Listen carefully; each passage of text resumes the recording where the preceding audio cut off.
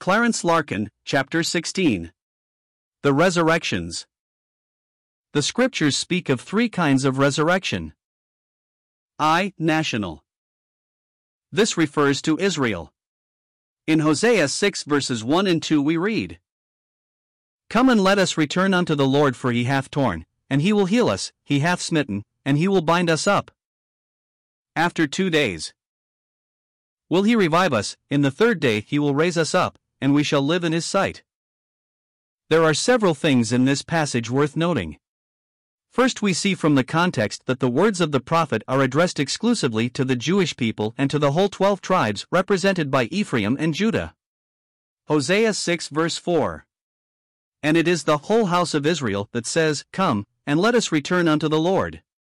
It is the cry of repentance of a nation that has been torn and smitten by the Lord, and not the cry of persons dead in their graves. The healing does not refer to a resurrection from the dead, and the binding means that the whole 12 tribes, now scattered, will be rebound into one nation again in their own land. The expression "will revive us" does not mean a resurrection from physical death, for the word revive simply means what we mean when we speak of a revival of religion, which is a spiritual and not a physical resurrection. The remarkable statement in the passage is the time of the revival. It says after 2 days. It is clear that those 2 days are not literal days of 24 hours, for more than 2 such days have gone by and Israel has not yet been revived. They were spoken by the prophet about BC 780, or 2,700 years ago, and therefore must be interpreted on the scale that 1 day is with the Lord as 1,000 years. 2 Peter 3 verse 8. Israel is now well along in the third 1,000 years of her rejection, and it is to be sometime in this third 1,000 years, corresponding to the third day of Hosea, that Israel is to be revived and restored to her own land. For a full account of this national resurrection of Israel, see the chapter on the Jews. 2. Spiritual. Writing to the Ephesians, Paul said, "And you hath he quickened, who were dead in trespasses and sins, and hath raised us up together, and made us sit together in heavenly places in Christ Jesus." Ephesians 2 verses 1 to 6. "Awake thou that sleepest, and arise from the dead, and Christ shall give thee light." Ephesians 5 verse 14. Writing to the Romans, Paul says, "Reckon ye also yourselves to be dead indeed unto sin, but alive unto God through Jesus Christ our Lord." Romans 6 verse 11. The resurrection referred to in these passages is spiritual and is a present resurrection, and is going on continually. Every time a soul is born again, there is a passing from death unto life, a spiritual resurrection. John 5 verse 24. 3. Material. This is of the dead body. The spirit of man does not die. It goes back to God who gave it. See the chapter on the spirit world. All that goes into the grave is the body, and all that can come out of the grave is the body. Jesus clearly and distinctly taught a resurrection from the grave. "Marvel not at this, for the hour is coming in the which all that are in the graves shall hear his voice, and shall come forth, they that have done good unto the resurrection of life, and they that have done evil unto the resurrection of damnation." John 5 verses 28 and 29. Here Jesus teaches the resurrection of both the righteous and the wicked. The Apostle Paul taught the same thing. "And have hope toward God, which they themselves also allow, that there shall be a resurrection of the dead, both of the just, justified, and of the unjust, unjustified." Acts 24 verse 15. "For as in Adam all die, physically, even so in Christ shall all be made alive, physically." 1 Corinthians 15 verse 22. That the apostle means physical death and physical resurrection here is clear, for it is the body, and not the spirit, that he is discoursing about, and so the universalist has no proof text here for the doctrine of universal salvation. These passages clearly teach that there is to be a resurrection of all the dead, and if we did not look any further, we would be led to believe that the righteous and the wicked are not only to rise, but that they are to rise at the same time. But when we turn to the book of Revelation, we find that the righteous are to rise before the wicked, and not simply precede them, but that there is a space of 1,000 years between the two resurrections. Revelation 20 verses 4 and 5. And I saw thrones, and they sat upon them, and judgment was given unto them. This refers to the saints of the first resurrection, who, represented by the 24 elders of Revelation 4 verse 4, are seen seated on thrones surrounding the throne of God. And I saw the souls of them that were beheaded for the witness of Jesus, and for the word of God, and which had not worshipped the beast, neither his image, neither had received his mark upon their foreheads, or in their hands, and they lived and reigned with Christ 1,000 years. These are the tribulation saints. John first saw them in their martyred condition, as souls, then he saw them rise from the dead, they lived again, and they, with the first resurrection saints, reigned with Christ 1,000 years. But the rest of the dead, the wicked, lived not again until the 1,000 years were finished. The rest of the verse, this is the first resurrection, refers not to the rest of the dead, but to those in verse 4, who lived and reigned with Christ for 1,000 years. 4. Blessed and holy is he that hath part in the first resurrection, on such the second death, the doom of the wicked, Revelation 20 verses 14 and 15, hath no power, but they shall be priests of God and of Christ, and shall reign with him 1,000 years. Revelation 20 verse 6. That the dead are to rise in different bands or cohorts, with an interval of time between, is beautifully brought out in 1 Corinthians 15 verses 22 to 24. For as in Adam all die, physically, even so in Christ shall all be made alive, physically. But every man in his own order. The word translated order is a military expression, and means a band, cohort, brigade or division of an army. Paul then gives the order. Christ the first fruits. Afterward they that are Christ's at his coming. Then cometh the end. Now we know that between Christ the first fruits, and they that are Christ's at his coming, there has already been nearly 1900 years, and as we have seen there will be 1,000 years between the resurrection of those that are Christ's at his coming and the wicked dead. We see that there is not to be a simultaneous resurrection of the righteous and the wicked. See the small square diagram on the resurrections. But someone may say, what authority have we for thus dividing up Scripture and locating intervals of time?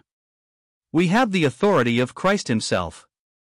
In Luke 4 verses 16 to 20 we read that he went into the synagogue on the Sabbath day, and they handed him the book of Isaiah from which to read, and that he turned to Isaiah 61 verses 1 and 2, and read, The Spirit of the Lord is upon me, because he hath anointed me to preach the gospel to the poor, he hath sent me to heal the brokenhearted, to preach deliverance to the captives, and recovering of sight to the blind, to set at liberty them that are bruised, to preach the acceptable year of the Lord.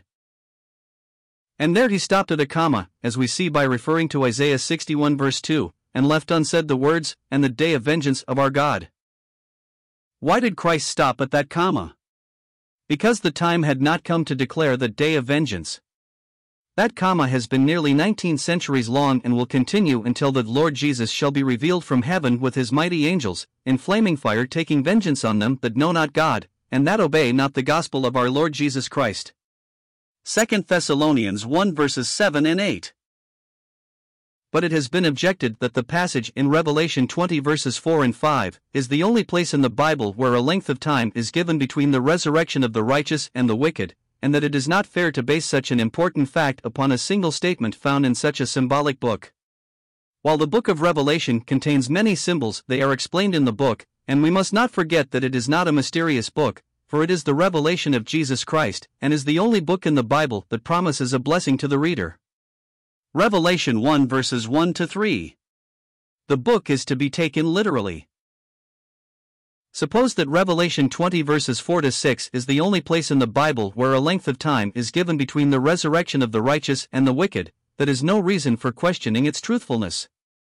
The most marvelous fact in the life of our Lord, the virgin birth, until it was fulfilled at his birth, rested for centuries on a single prophecy in the Old Testament.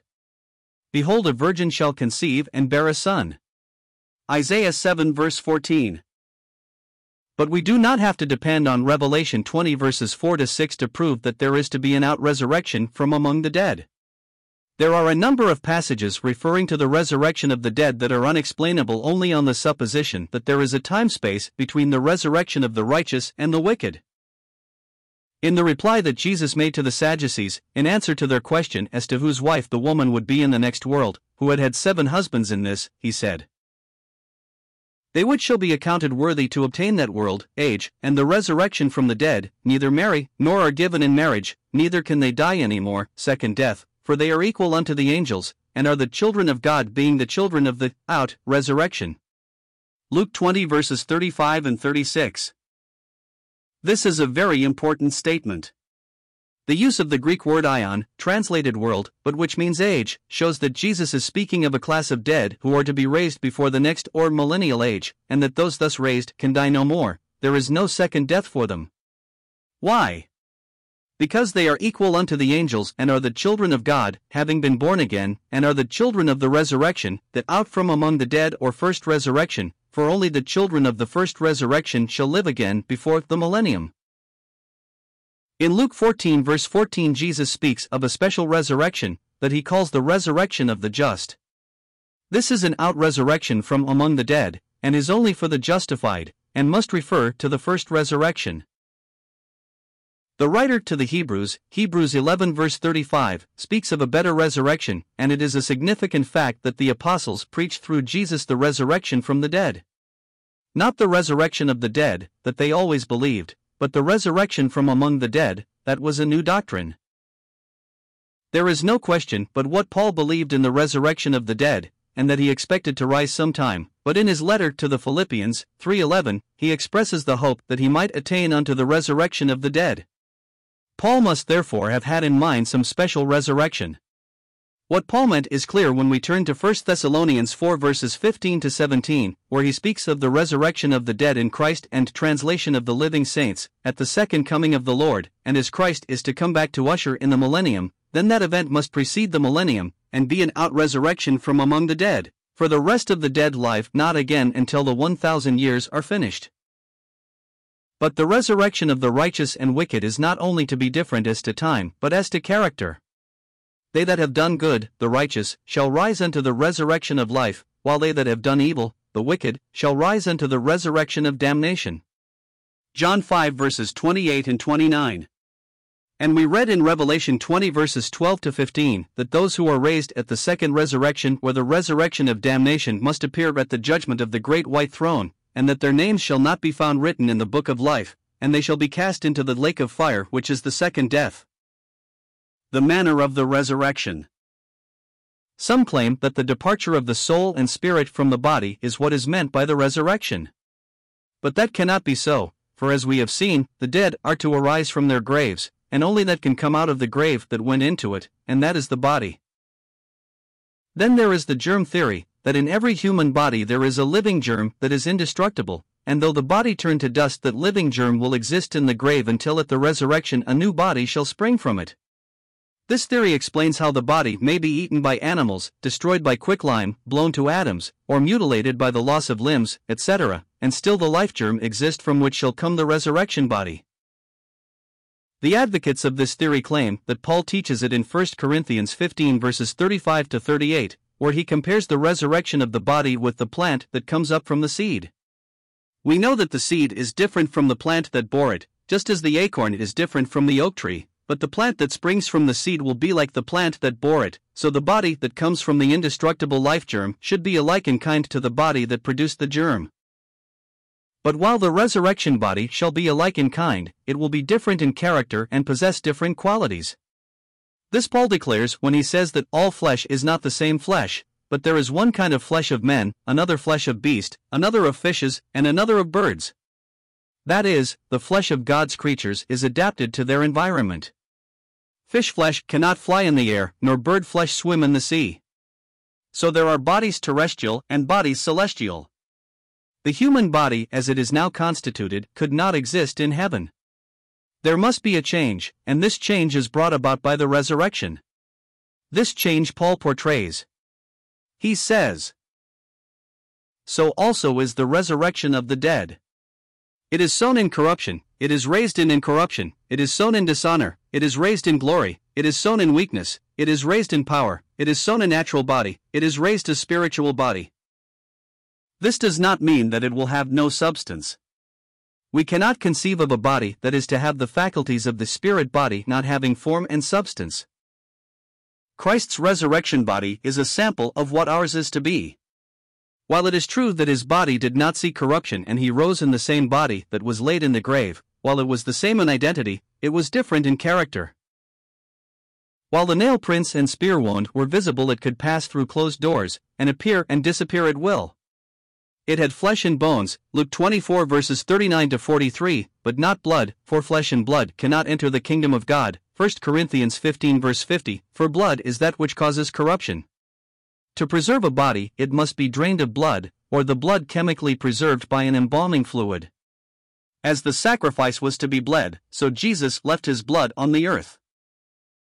As our resurrection bodies will have visible form and shape, it stands to reason that they will have a framework of flesh and bones, but it will be flesh and bones adapted to its new environment. We must not forget that Enoch and Elijah went up in their bodies. Presumably, their bodies were glorified in the transit, but they were not disembodied, and if they have use for a body in heaven, why not we? Is it reasonable to suppose that only those two saints shall be in heaven in their bodies? Why did Michael the archangel contend with the devil over the body of Moses, if Moses had no further need of it? Did not he and Elijah have use for their bodies when they appeared on the Mount of Transfiguration with Jesus? And if they were the two men that stood by in white apparel when Jesus ascended, Acts 1 verses 9 to 11, and are to be the two witnesses of Revelation 11 verses 3 to 6. We see that as they are the type of the resurrected and translated saints, that the saints at the rapture will have bodies like Moses and Elijah now have.